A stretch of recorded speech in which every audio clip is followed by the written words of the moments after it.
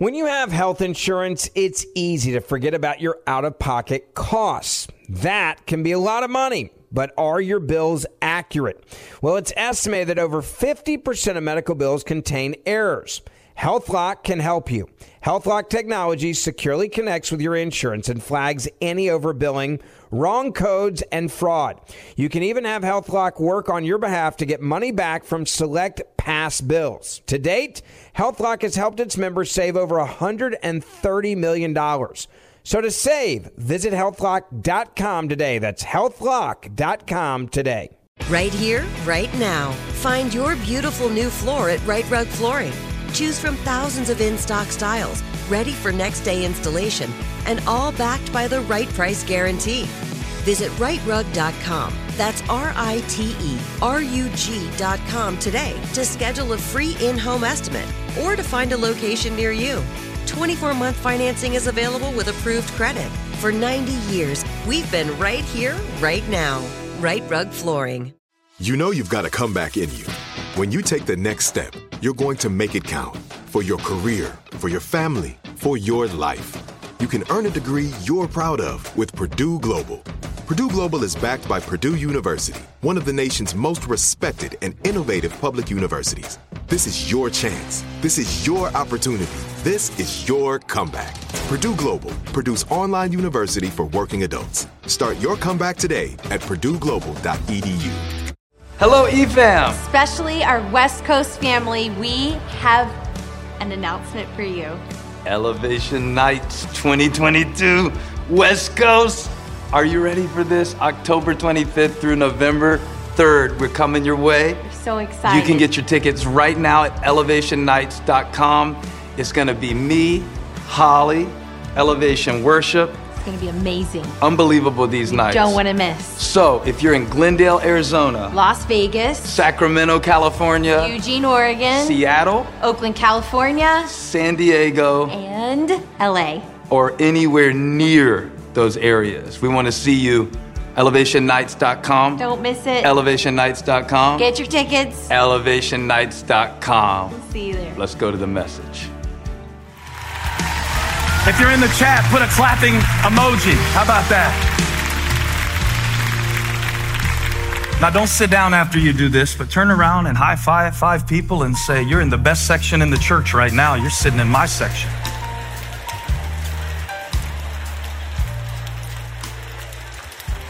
Thanks, y'all. Stay standing. Stay standing for the word. Stay standing for the word. Stay standing for the word. Stay standing for the word. Stay standing like you're on your front foot, ready to receive what the Lord is going to speak to you today. Clap your hands if you're ready for what the Lord is going to speak to you today. Open your heart. Thank you, Jesus. All right. Yeah, that feels better with you playing.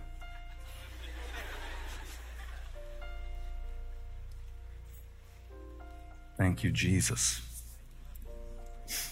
Thank you, Jesus. So I'm going to give you this scripture, and it's jumping in right in the middle, so it's going to sound a little abrasive, but we'll ease into it. And get to do my favorite thing today. I'm going to take a New Testament scripture, and then I'm going to, after a little while, put an Old Testament story behind it to illustrate what we learned. I love doing that. Kind of bringing the principle together with a picture. Then we can really get it. And that's my desire for us, that we really get what God wants us to have. So I'm never just trying to fill 50 minutes, y'all. What a sorry goal that would be. But to really impart faith to your heart today. And I believe the Lord's going to do that. Galatians chapter 3, verse 3, the Apostle Paul speaking. Watch how this one starts. Are you so foolish? It gets better from there. After beginning by means of the Spirit, are you now trying to finish by means of the flesh? What a question. Maybe that's why I'm tired. Maybe that's why I'm discouraged. Maybe that's why I'm worn out. Maybe that's why I can't think clearly. Maybe that's why I can't sleep. Because I'm trying to finish by the flesh what began with the Spirit. And then verse 4, have you experienced so much in vain, if it really was in vain? And then here's the fourth question. There's been three. Here's the fourth. So again, I ask, does God give you his Spirit and work miracles? We're singing about miracles. Does God give you his Spirit and work miracles among you by the works of the law or by your believing what you heard? Are you trying to finish in the flesh what began in the Spirit? So the Lord sent me up here to remind you today. This is a reminder for some, a revelation for others. He wanted me to remind you, he's still the shepherd. He's still the shepherd. Put my title in the chat if you're watching online. He's still the shepherd. And if you're standing next to somebody on your way to your seat, tell them he's still the shepherd. And you may be seated. God bless you. He's still the shepherd.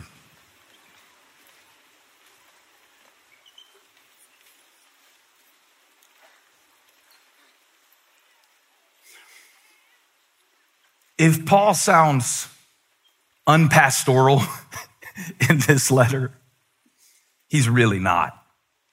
He's writing to a group of churches in modern day Turkey. And they're not just one church, they're spread out. He started several of them on a missionary journey. And he's like trying to get them back on track. And so he does it in a way he's having a conversation with this church that every parent has with their kid every once in a while. And the conversation goes like this: are you crazy? Ask the person next to you, are you crazy? Because this was not meant to be a conversation, just a rhetorical question. Some of y'all finished that question with an answer because you know them, because you live with them. Where they are in Christ, but they're still crazy. And not the kind of crazy that we often associate with people who are getting off track.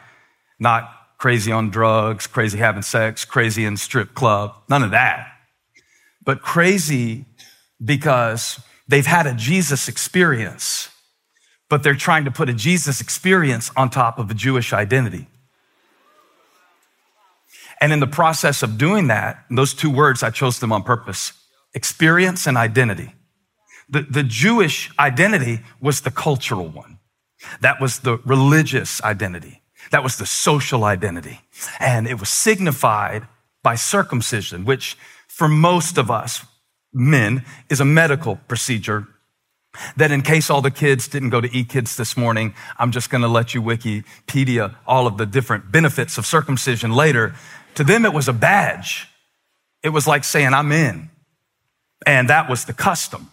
So then comes Paul preaching Christ and him crucified to let them know that it is in Christ. Everybody say in Christ.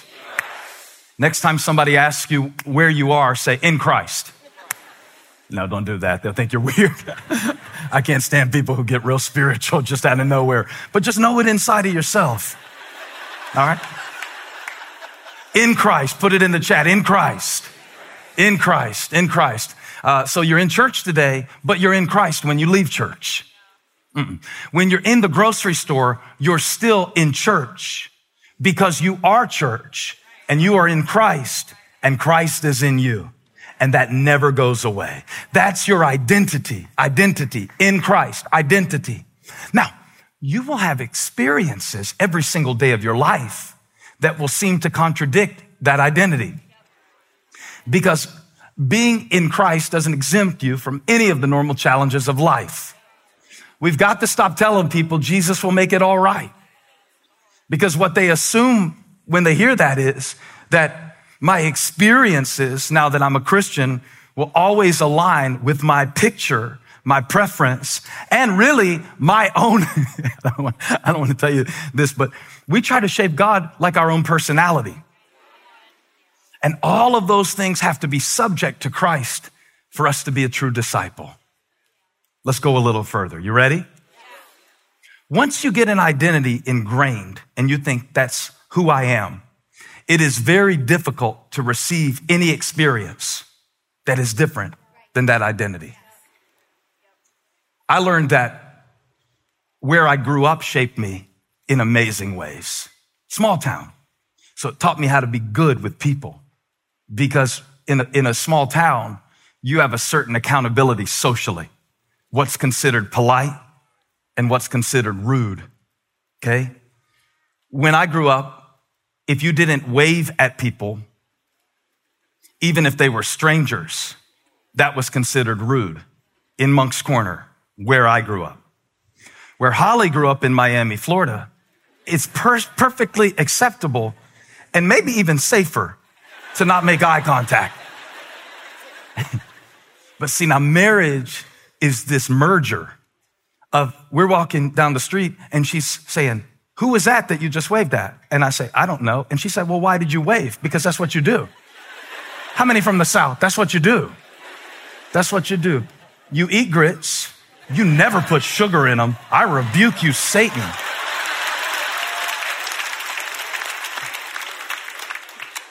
And you wave. And she thought that was so silly. So now we split the difference. I only wave, about every 1 out of 3 times. But, you can take the boy out of Moncks Corner, but you can't take Moncks Corner out of the boy. So I might see you one day in the mall and I just wave at you. It's not because I know you go to this church. I was just trained to wave at everybody. Just waving at everybody. And then we've kind of come together. So why do I bring that up? Because it is a perfect example of what's happening in Galatians, right? Paul is no longer in Turkey. This is Central Turkey we're talking about, if you want to get a modern picture. He's no longer here in the flesh with the people, but he's still the shepherd. He still sees himself not as an influencer, not as a modern guru like how we have people who give us advice, but he sees himself as their pastor and their shepherd, even when he's writing them a letter. And he really never stopped being a shepherd, no matter where his travels took him, no matter how much of the known world that he went to evangelize, no matter how many Gentiles that he preached to. He always loved these churches. You could take Paul out of Galatia, but you couldn't get Galatia out of Paul. Every parent who is called a so-called empty nester understands what I'm saying. I'm not one yet, but I imagine if they come back after I send them away, I'll have to open the door. And I'm pacing myself for that, right? This thing is a marathon. I will still think you're doing something dumb when you're 50. You could be worth $1 billion and I'll still be like, are you sure that this is the job that has job security for you? Right? Don't you need something to fall back on? Because you can take the kid out the house, but you can never take the love out of the parent.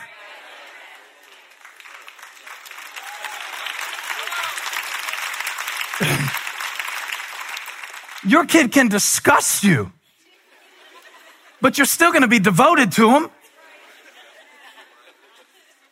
You're cussing them out, but you're cussing them out in love. You ever cuss somebody out in love?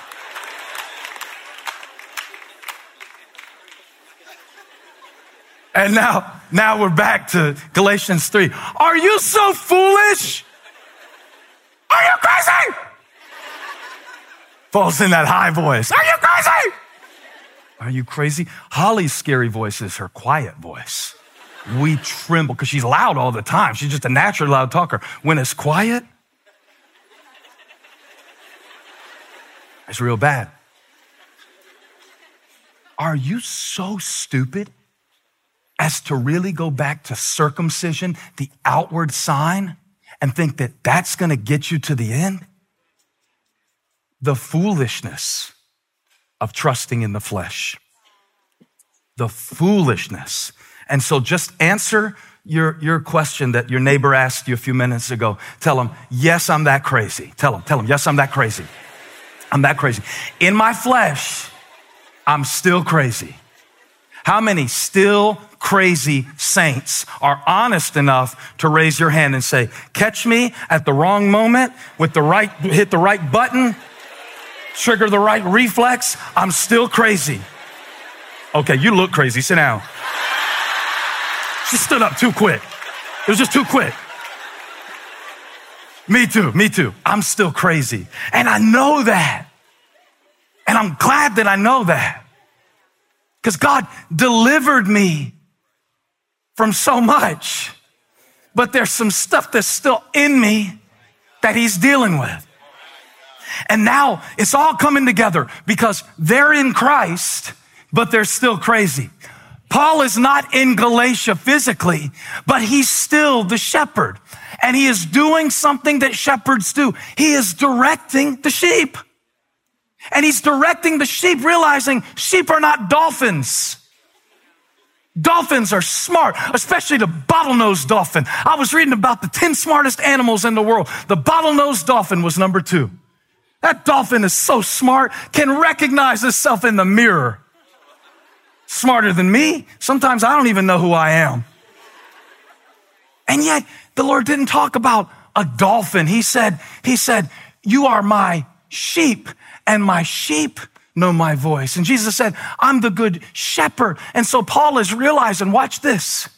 If I am a shepherd, sometimes I have to direct the sheep where to go, assuming that they don't know where to go.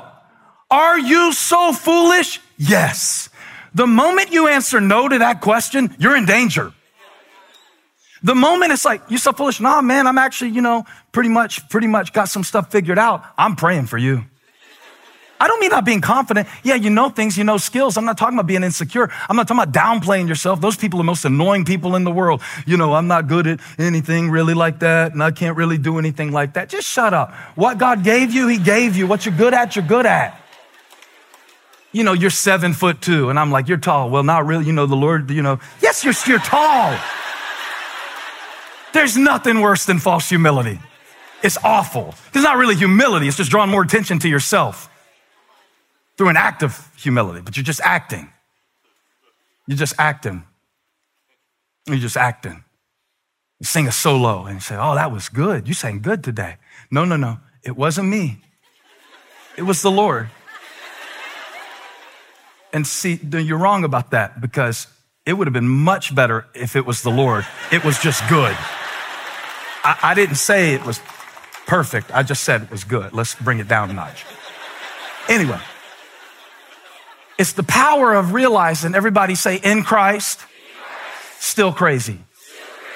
This side do in Christ. This side do still crazy.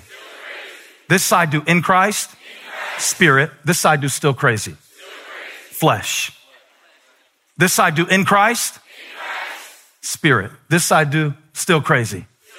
Yeah. Faith, flesh, both inside of me. Doesn't that explain a lot? Doesn't that make a lot of sense? How some of y'all will road rage even before you get off the church property today.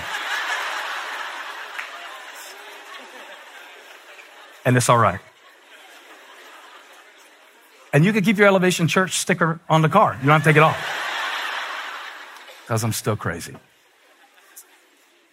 Well, I think we have the right as the children of God, not in an entitled way, but in an expectant way, that if Jesus lives in us and we are in him, I expect God to direct me. I expect God to direct me. You say, well, he's God. How can you tell him what to do? No. That's what he told me he wanted to do for me.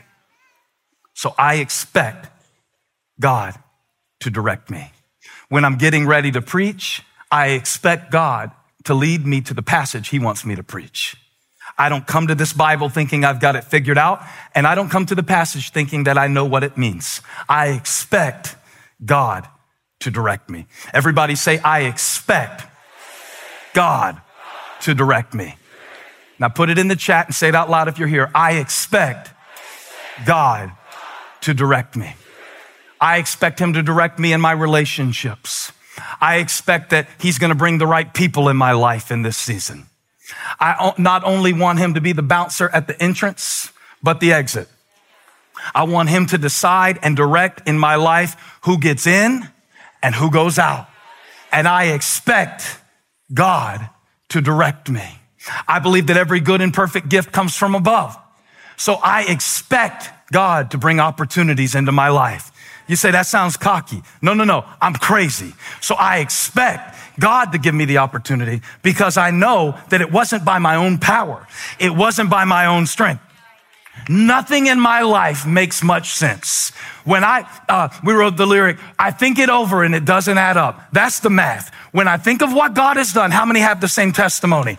And when I know how crazy I am, how crazy I can be, how many ways I've wandered along the path, how many left turns were a part of God getting me to the right place. You don't understand. I expect God to direct me in my future because the only reason I'm here right now is because of his faithfulness.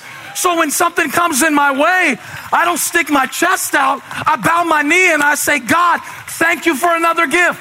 Thank you for another opportunity.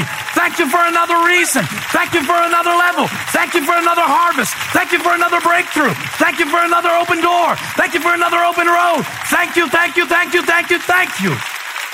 I expect some of y'all came to church needing to hear from God today.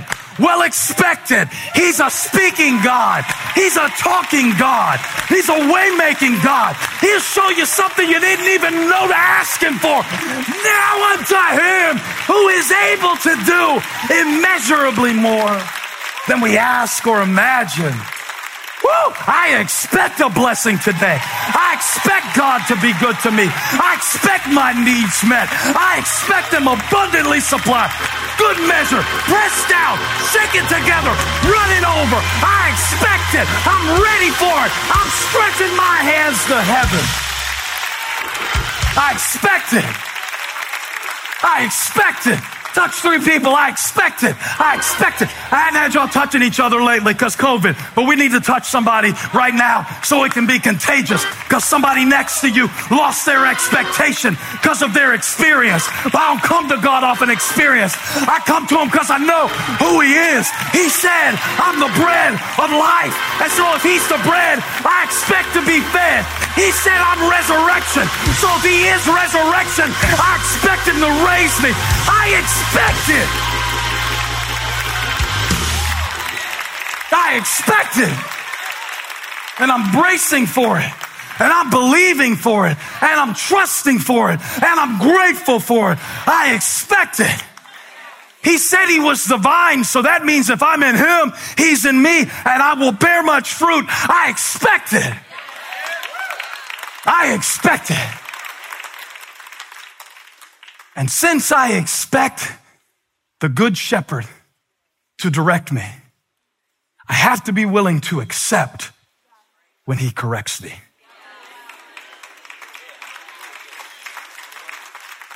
Yeah, sit down on that one. Some stuff you stand up about. Oh no. The Lord just set us up, didn't he? Why'd you do that to us, Lord? It felt so good. But see, the expectation of direction from God without the acceptance of correction from God is delusional. I can't expect God to direct me and then not accept when he corrects me. Oh, we love Paul. Paul's preaching the gospel of Jesus. Paul is so awesome. Paul's so amazing. Let's go over here and let's continue to trust in the old stuff. Let's continue to be justified by faith. And then maybe we can have both. And then maybe we can have our Jewish identity and our Jesus experience instead of having a Jesus identity and a Jewish experience. We're not conformed to the world. My experience is not the definition of my potential in Christ. So if I try to make it about something that it's not, like the hymn writer said, the arm of flesh will fail you. This side of the room, flesh, you fail me. And so salvation starts with this. Spirit, you can't complete or finish in the flesh what God started in the spirit. And Paul's bringing correction to the Galatians. And correction to us, because we're not running around talking about circumcision. But we're running around counting followers, thinking how popular you are, how many likes something get.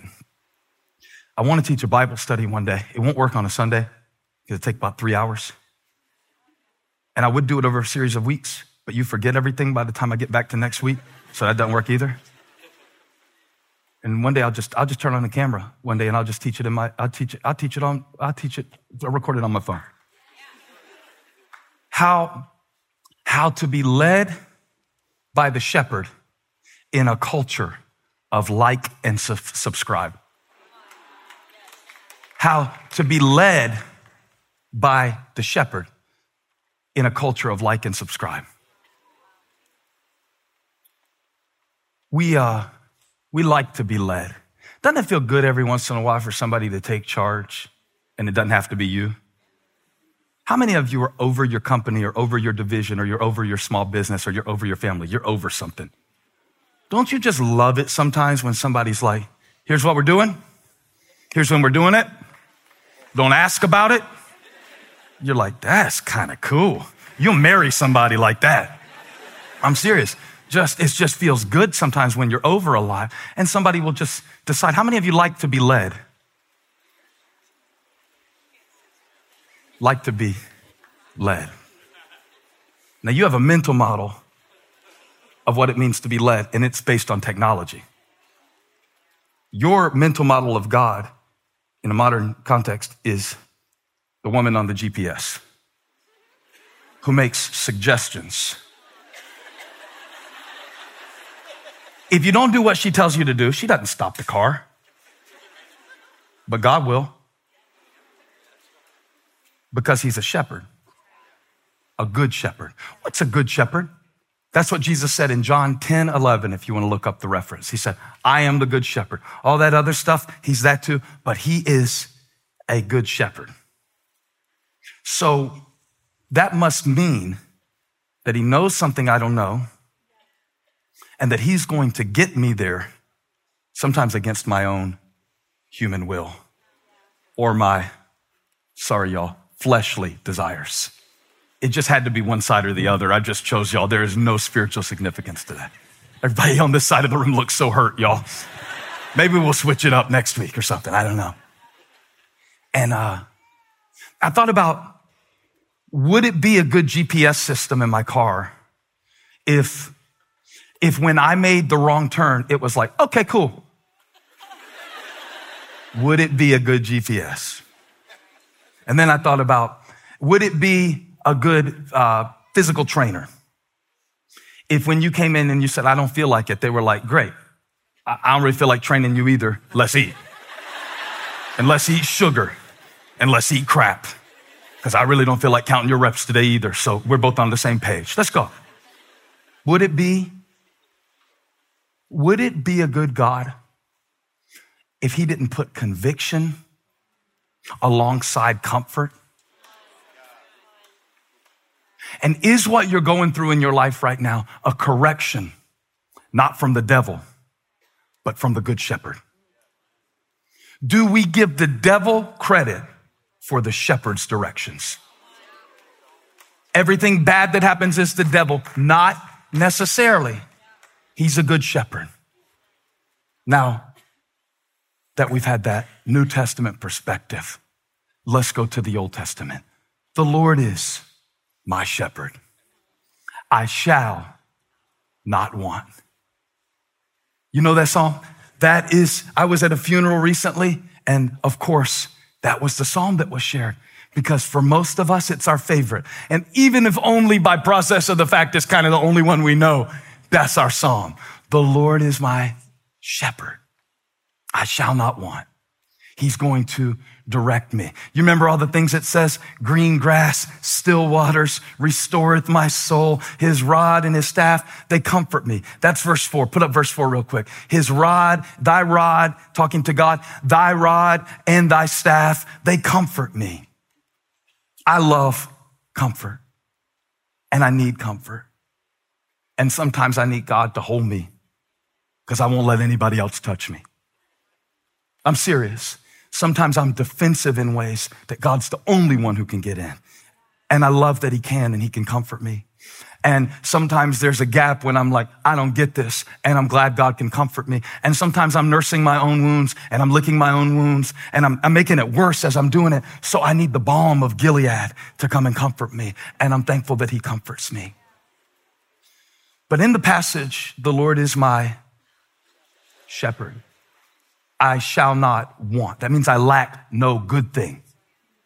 That means the shepherd knows the difference between what feels good and what is good. The next part is the part that most of us struggle with, because the first thing that God does as the shepherd, the Lord is my shepherd, I shall not want. Verse 2, you won't like this part now that you look at it this way. He maketh me.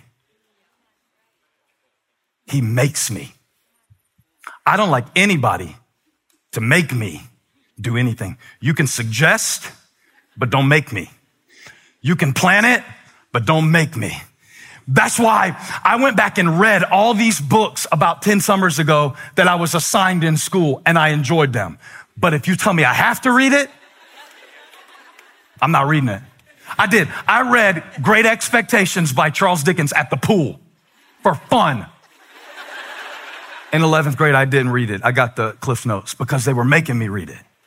I don't like you to make me. I don't like you to make me. And yet the first thing that he says the shepherd does, he makes me lie down. Hold on, God. I want you to be my shepherd. I want to be led where I want to be led. Because my mental model of God is GPS. So I'll tell you the destination. If I get off track, then put me back on, but take me another way, because God, the Lord is my Alexa. The Lord is my Siri. The Lord is my, a what? A good shepherd. That means he's not going to see you doing something that he knows where it leads and not say something to you about it. That means he's not going to let you sabotage yourself and your future without bringing correction. But see, we don't really like that side of the shepherd. It's like, no. I expect God to direct me. So here's what I want, opportunities. Okay, what if a part of the opportunity God is going to bring you in 2 years is the character development of a disappointment that he takes you through right now? Is he still your shepherd? When you don't like what he says, is he fire your trainer if they never tell you something to do you don't like? Fire your friends if they'll never tell you the truth when you're making a fool of yourself. You ever look back at pictures of stuff you wore and say, where were my friends? I had no friends. It's scary. Nobody told me. That was so tight. It wasn't flattering. I tell you, it was tight and I wasn't toned, and nobody said anything about that contrast. He makes me. His correction. Now, I used to teach leadership a lot more than I do now. I don't know why I don't teach it as much anymore, but maybe I should start back, because I would teach when somebody corrects you, that's an investment. Now, I don't mean people that don't know you, people that just insult you, people that just are spouting their opinion. Get that out of your mind. The Lord is my shepherd. When you are led by somebody and they love you enough, yes, Jesus loves me. Yes, Jesus loves me. Yes, Jesus loves me. How do I know this? I know he loves me not only because the Bible tells me so, I know Jesus loves me because Jesus leads me. And when he leads me, sometimes he uses a staff to bring me back. That staff doesn't feel good around the sheep's neck. Why you always associate God with a good feeling? Sometimes you got to sit in something you don't like to get to something that you want, whether that's peace or joy. All my shouts went out the door, Lord. They were shouting so good 10 minutes ago. New song just came to me. Because when he brings you back, that's kindness. It's the kindness of God that brings me to repentance. Because I expect to be led by somebody who knows what's out ahead, and I don't. Because I'm crazy. I'm crazy. I will get so in what I want to feel right now that I will reach for something now that I'm going to regret later unless I have a shepherd. So I might as well tell you, I need Jesus. No apologies. I need Jesus. Yeah, me too. I need Jesus to forgive me so I can go to heaven when I die. I need Jesus way before I get to heaven when I die. The Lord is talk to me. He's my shepherd. Oh, I love green grass, but do you like when he makes you lie down? I want to get the green grass.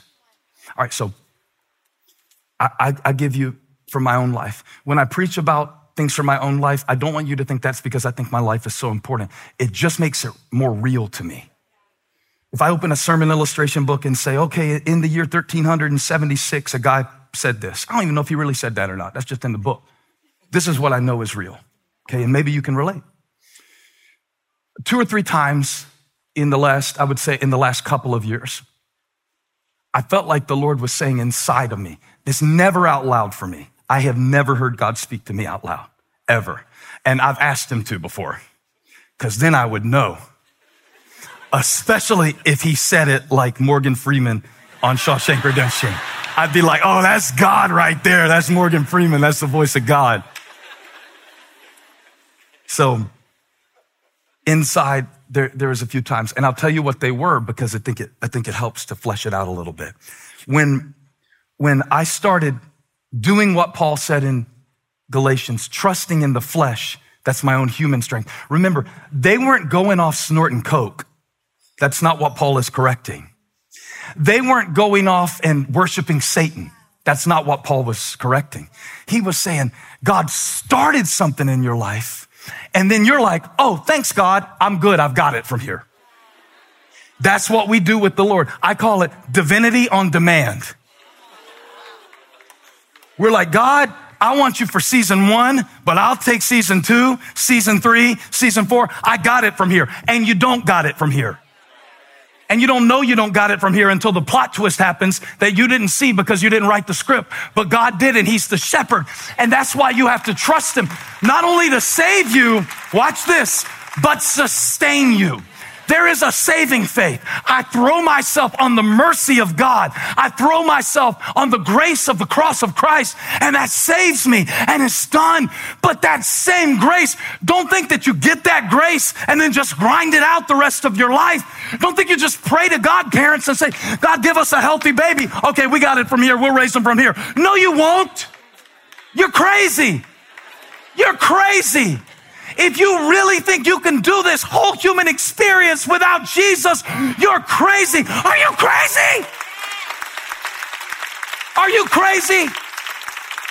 You stopped tithing because the economy was bad? Are you crazy? No, I got it from here, God. You blessed me with this, but God, I'm going to keep it now. Are you crazy?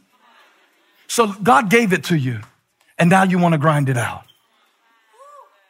Are you crazy? So here's where the Lord showed me. I was making a sermon, and I was figuring out what to call it. And I know that the Lord gave me a title. I can feel it when the Lord tells me what to call it. So if he tells me to call it, He's Still the Shepherd, I call it that. And you're like, okay. Because I know I could do sexier than that. I know I could do better clickable than that. You know, how to navigate seasons of regret to lead to breakthroughs, more sex, more money, and fat loss. That would be clickable. And that's fine. There's a time for all of that. There is a time to be strategic. There really is. There is a time to dial it in. There's a time technically to figure all of that out. But all that comes after. But when I'm preparing to preach to you, see, I can't do that in my flesh. I need the Spirit. And God gave me something, and I said, I can't call it that. It won't get clicked. And this is not a conversation. I'm trying to make it a conversation because I can't say it to you how God speaks on the level of spirit, not the level of flesh. So we're trying to tell you how it went. It felt inside of me like God said, is this what we've come to? Clicking? Is this what we've come to? So you won't preach what I tell you is going to help people and set them free that you really know in your spirit. You're talking about clicks. You're talking about practice. And I really felt like God didn't like it. In fact, I almost felt like God said, I hate this. I can't bless this. I can't work with this. If we're going after clicks, you ought to go make porn. That'll get way more clicks. You're going to try to figure out in the flesh what can only be done through the Spirit? So, well, I don't do that. I don't put sermons on YouTube. I think you missed the point. I think we all do it all the time. We try to figure out what people would like. Are you crazy? Because they're crazy. Now you're trying to base your life around crazy people, and what crazy people will like will lead to a level of crazy that is crazier than your original crazy that made you try to impress crazy people.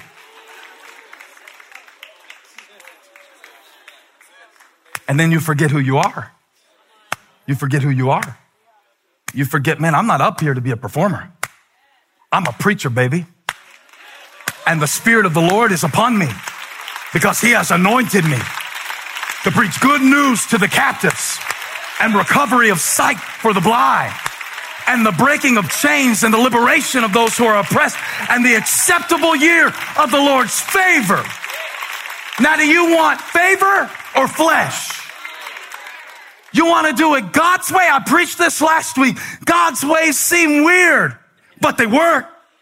It works to trust God. It works to give it to Him. It works to step out in faith. It works to stay in faith. It works to speak faith. It works to hear faith. Faith comes by hearing, hearing by the word, and then you get stuck in the space of trying to figure out in the flesh what God started by the Spirit. Here's another time the Lord said, I don't like this. Somebody asked me, will you go do this certain opportunity to share the gospel?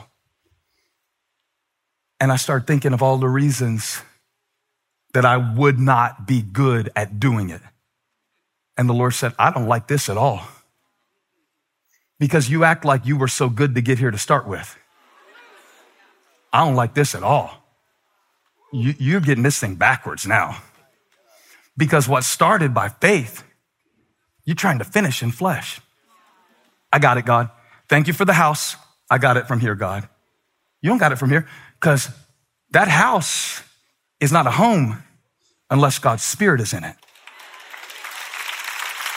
So you need God to fill what He helped you build. Did you hear me? I'm scared it got missed. You need God to help you fill or to fill what He helped you build or what He gave you the strength to build or what He built for Himself. That was David's thing. He said, the Lord is my shepherd. David wrote that because of his experience. He was a shepherd himself. He was a shepherd who showed up to the battle lines just in time. How many of you have a testimony? God put me at the right place at the right time for certain things in my life. It was not coincidence. I was thinking about Joel. He was up here singing Million Little Miracles, and they don't even know. They don't even know that when you recorded that song in this empty room during the craziest time in the world, and we're all COVID testing to record, and you weren't even supposed to be here for the recording. But I said, stay around just in case. There's a song, Million Little Miracles, that we wrote, and I think you sing it. And you said, I love that song. I heard the demo. I said, stay around just in case. And he sang that song in the glory of God, and you can download it now on YouTube. But don't turn off the sermon. Do it after the sermon. And it's just amazing how David had this perspective. Watch what he said to Goliath. Holy Spirit, lead me now. I need to get this in. This is the most important part of the message because now I'm giving you the picture. That's the principle. That's the principle. You can't finish in the flesh, your own power, your own strength, your own delusional desires that will lead you astray. The heart is deceitfully wicked. Can't trust that. I need the Spirit of God. I got to stay in touch with Him. I can't finish in the flesh what started in the Spirit. But here's the picture. When David saw Goliath, the commentaries vary. He was at least, what did I say earlier? He was at least 7'2". He could have been as tall as 9'9". The measurements aren't exactly the same. So let's just all agree that's tall. Can we get consensus on that? Okay. Too big to beat. And David's like, perfect. He's too big to beat. That means God will have to do it. That means God will get the glory and I'll grow in my faith. So give me my shepherd tool. Wait, David, we're not talking about sheep here. We're talking about a Philistine warrior with a sword.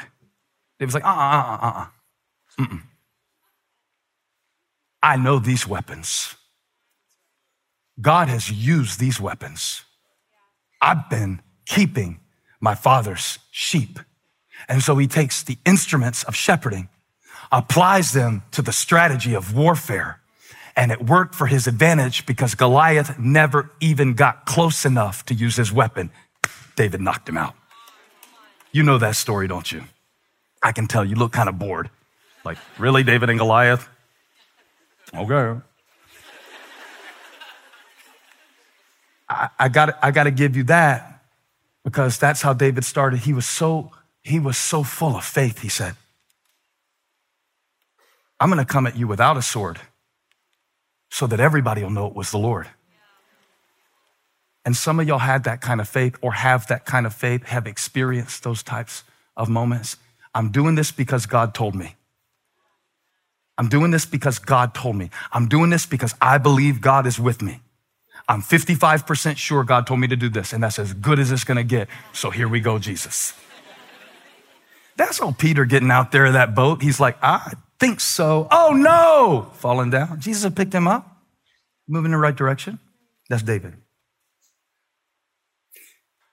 David becomes a king. He deals with a crazy king. Saul tries to kill him, can't kill him because he can't kill what God's crowned. You can throw a spear at it, but if it ducks, God can't kill it because David was full of the Spirit of God and he was anointed by purpose and he was the eighth brother and he was left out, but God anointed him anyway through Samuel because when God has something for you, it doesn't matter what people say about you. So stop trying to impress people, get voted in by people. People have no final say. Only God has the final say because he's the shepherd, he's the king, whatever he says is going to happen. He's now the king. And he does the craziest thing that we ever see David do. And everybody listening to this right now who grew up in church thinks I'm going to talk about Bathsheba, but I'm not. That is David's most famous sin. He slept with a woman that wasn't his wife and had her husband killed on the front lines of battle because he saw what he was. And then spring in the time when the kings go off to war, David was walking around his roof and he saw a beautiful woman bathing and he said, bring her to me. And he slept with her and then he had her husband killed to try to cover it up, but you can't cover it up because Nathan came and confronted him. That wasn't the dumbest thing David ever did.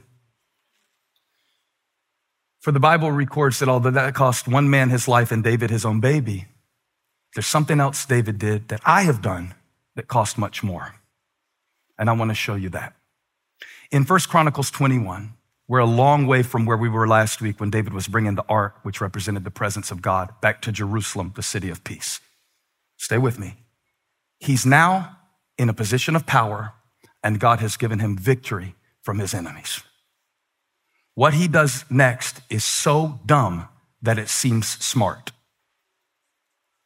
Is so dumb that it seems smart. The Bible says in 1 Chronicles 21 verse 1 that Satan, this is where it started, rose up against Israel. And watch this, not what you expect Satan to do, attack them through the Philistines. No. He incited David to take a census of Israel. What's so bad about a census? That's not one of the 7 deadly sins.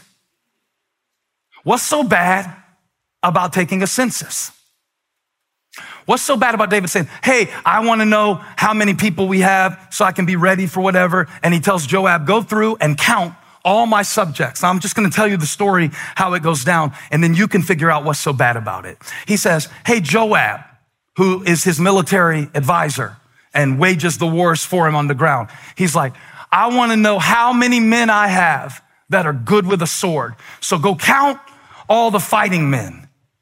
And so Joab says, I don't think you want to do that, David. Are you crazy? Respectfully, King, Sir David, are you crazy? If you need more, God will give you 100 times more. May God multiply your troops times 100, king, but don't do this. Because God had commanded, there's only 2 times where a king is supposed to take a census. One is if you're taxing people, and one is if you're putting together an army for a battle, and neither applied. So it lets me know that now David has moved from power, of the humility, of trusting in the presence of God, to the pride of saying, how many do I have? Find out, because I might have to fight. And if I have to fight, I want to know how many fighting men that there are. But see, now he's measuring flesh. And David didn't get to be king by measuring flesh. In fact, he was the one that his brothers didn't even think should be in the room. So how did the king who got to the crown by trusting God's Spirit and taking a sling in his hand against a big, tall giant, how did he come to this point where he's being led by his senses? Senses. Senses. Senses. Senses. If he had used his senses when he was up against Goliath, he would have run. If you would have gotten to this point by your senses, you would not be in church. You wouldn't. It was God that snatched you. It was God that led you. It was God. Come on now. It was God that helped you. This is the moment where you affirm the word and confirm the word with your own praise. It was God. He breathed on it. It was God. He stepped in it. It was God. He cleared the path. It was God. He made them lie down in green pastures. So you came this far and now you're counting? You came this far by faith and now you're trying to figure it out? And listen, hear the word of the Lord. You got to stop trying to figure this stuff out in your flesh and then praying for God to give you direction. You got to stop sizing up. You know, I heard a country preacher. What's his name, Ty? We talk about him all the time. Pastor Charles, what's his name? Pastor Charles, the guy we talk about all the time, Charles Randolph, Pastor Charles Randolph. He said, the rest of the nation looked at Goliath and said, he's too big to kill. David looked at Goliath and said, he's too big to miss. Amen. So how'd you go? Question for you. How'd you go from God's grace being the fuel and the strength and the hope and the joy of your life, and now you're like, no, God, I got it from here. I got it. Thank you, Lord, for putting me on this path. I can do it now. You can't. And you don't have to, because he's a good shepherd and he leads you, but not by your senses. So then when you're sitting there all night long, this is what worry is about. We're taking a census. We're listing problems.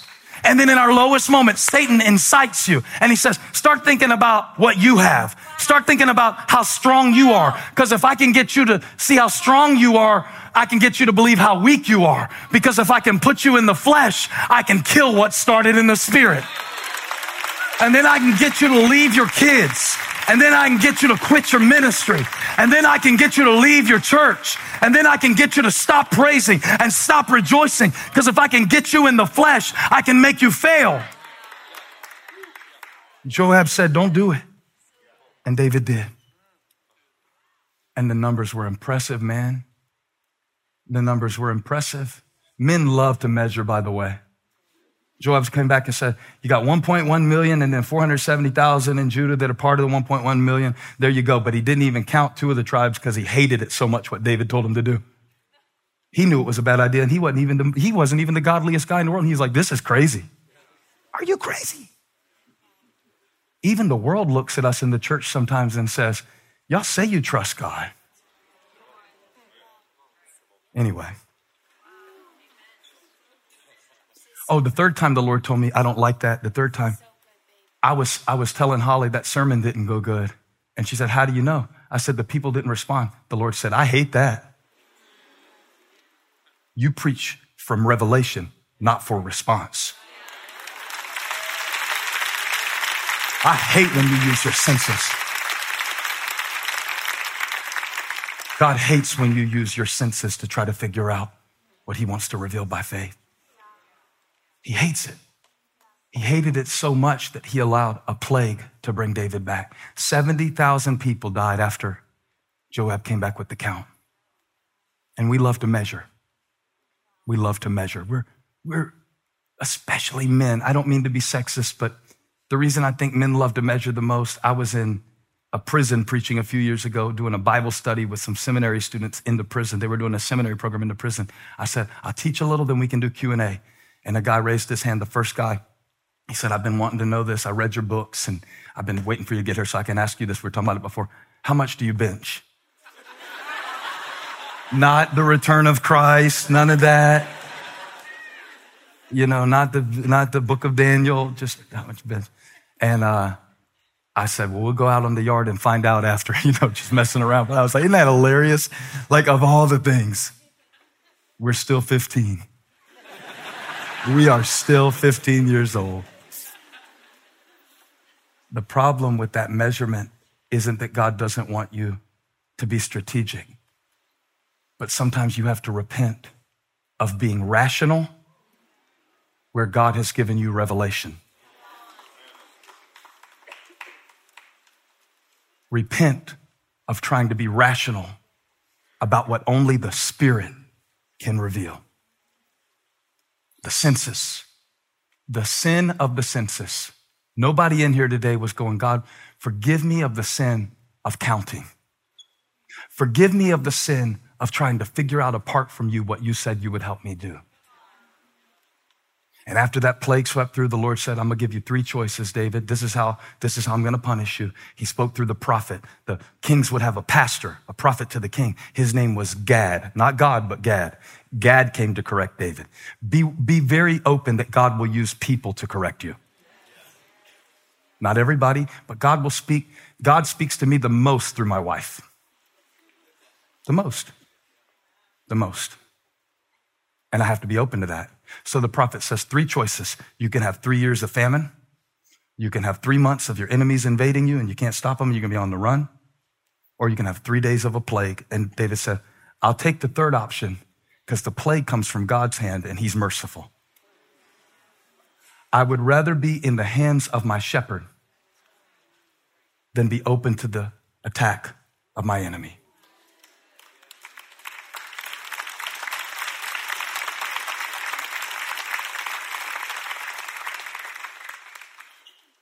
And David got serious about it when he saw the sword over Jerusalem. The sword over Jerusalem, the sword over the city of peace. David got serious about it. And if you don't respond when God speaks to your conscience, you will have to respond when he speaks through the consequence.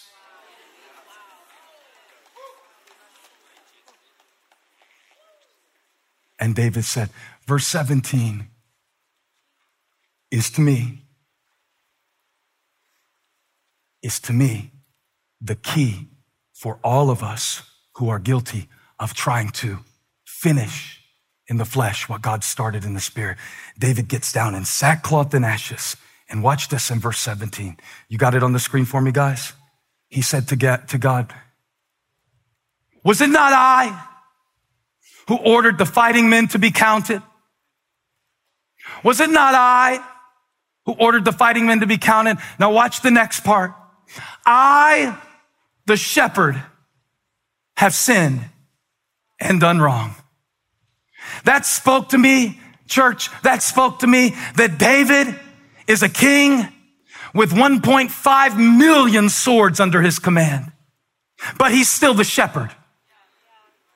He's still in this moment. Watch this. He remembers who he really is.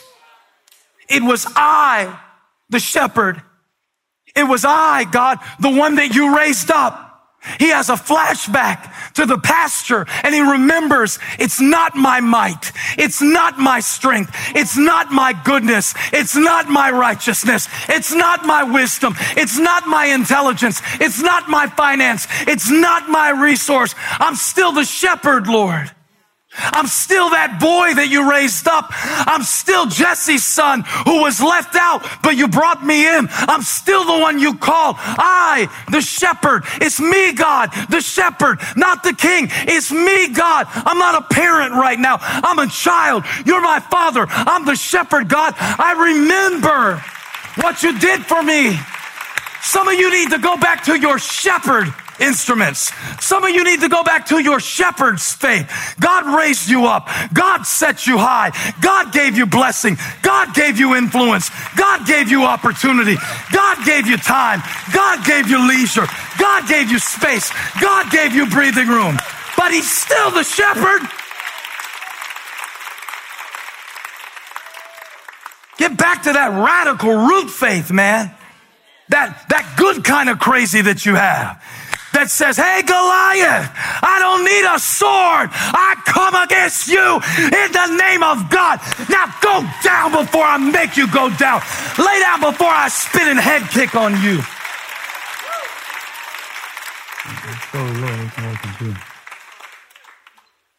He's still the shepherd. He's still the shepherd. God said, you still are. You still are. When you sin, you're still a Christian. That's your identity. Sin is the experience. Child of God is the identity. You still are. I need whoever I studied this to help to receive it by faith and say, I still am. I still am. I still am. I still am. I still am, devil. I still am. Back up off me with that shame, devil. I still am. I still am. I was his child. I am his child. I was beloved. I am beloved. I was mighty in God. I am mighty in God. When I remember,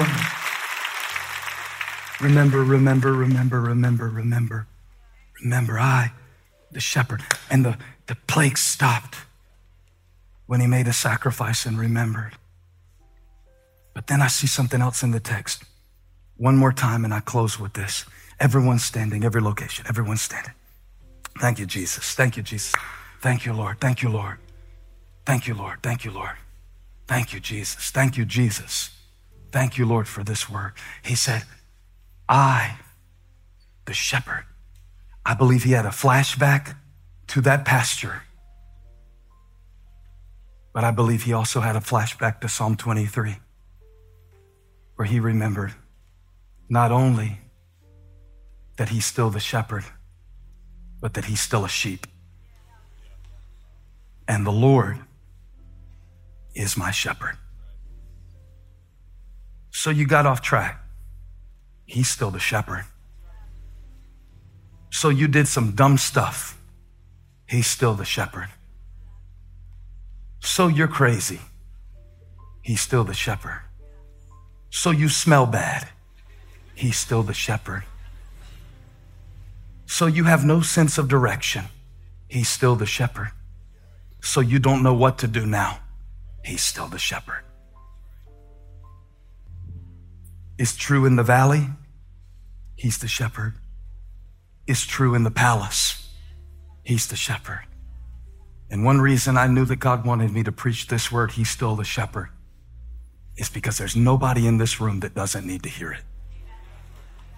If you're in a valley right now and feel like nobody, he's still the shepherd, and he will leave the 99 to find the one. He's still the shepherd.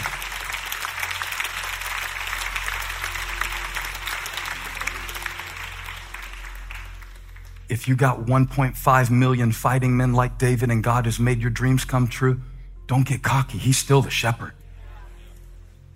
And he's speaking to you and he's calling to you.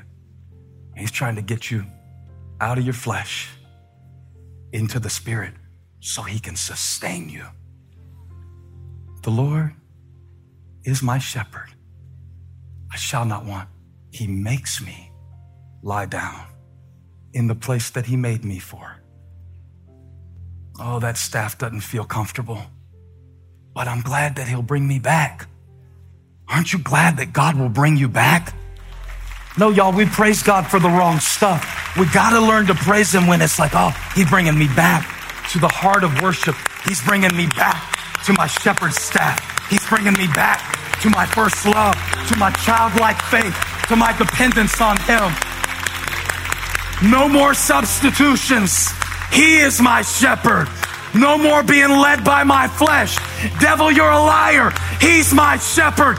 No more condemnation for those who are in Christ Jesus. The Lord is my shepherd. I shall not want. Close your eyes, lift your hands. The shepherd is here. He brought you here and he's going to lead you out every step in between. He's still the shepherd. Say it, he's still the shepherd. He's still the shepherd. Even after all the mistakes I've made, he's still the shepherd. He will reroute you. He will redirect you. He will reinvent you. He will revive you. And ask Lazarus, he'll resurrect you. Because even if you've been dead 4 days, he's still the shepherd. Thank you, Jesus. Thank you, Jesus. Come on, there's no praise in this place. You got to give God a praise to him. Not clapping, praise him with your mouth. Thank you, Jesus. Thank you, Jesus. Do it online. Do it in Lake Norman. Come on. Thank you, Jesus. The Lord is my shepherd.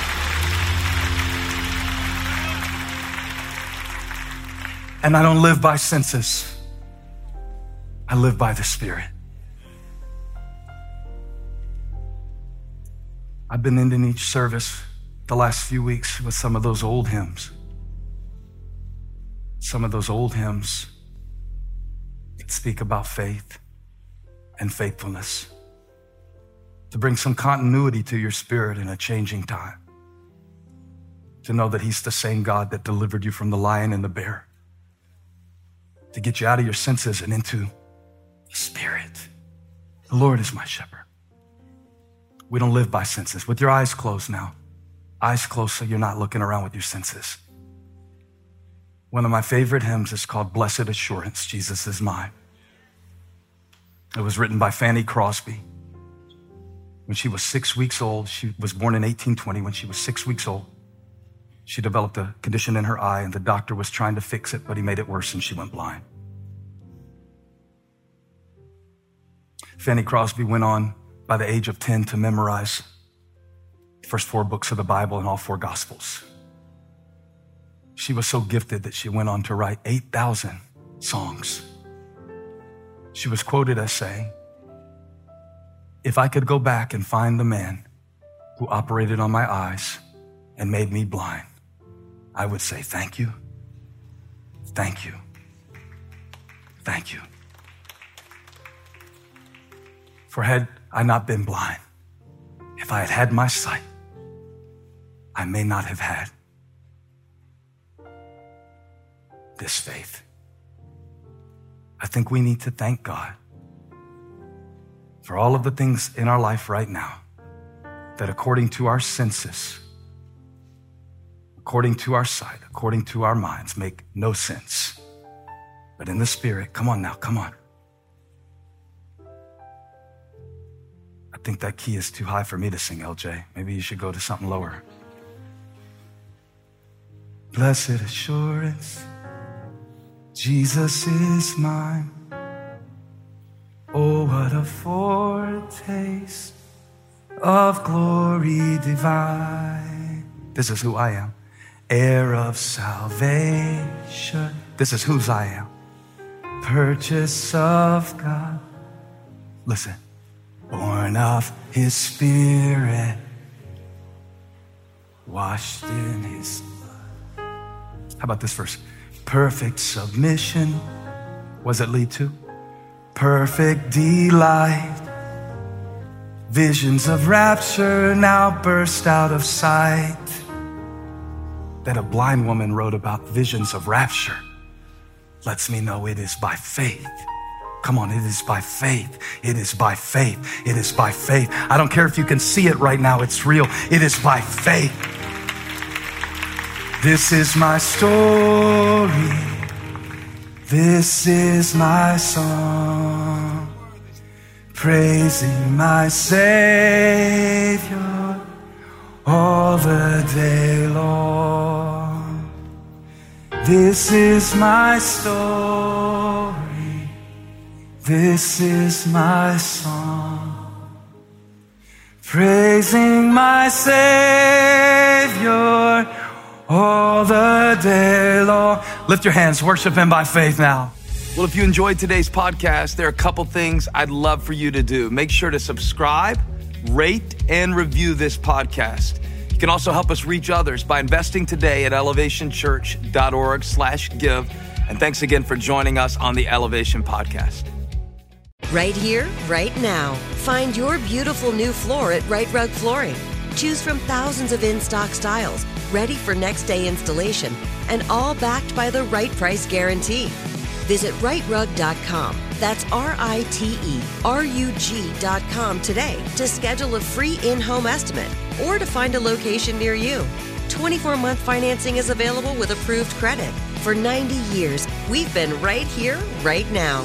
Right Rug Flooring. Whether you're a savvy spender maximizing your savings with cashback rewards, a thrifty rate watcher seeking the lowest interest, or a travel enthusiast looking for extraordinary perks, Kemba Financial Credit Union has a visa to complement your lifestyle and unique needs. Apply today at Kemba.org to unlock a limited time 2% cash back on purchases and pay 0% interest on balance transfers for an entire year with a new visa from Kemba. You deserve a card that works for you. Restrictions apply. Offer ends June 30th, 2024. Asking the right questions can greatly impact your future, especially when it comes to your finances. So if you're looking for a financial advisor you can trust, certified financial planner professionals are committed to acting in your best interest. That's why it's got to be a CFP. Find your CFP professional at letsmakeaplan.org.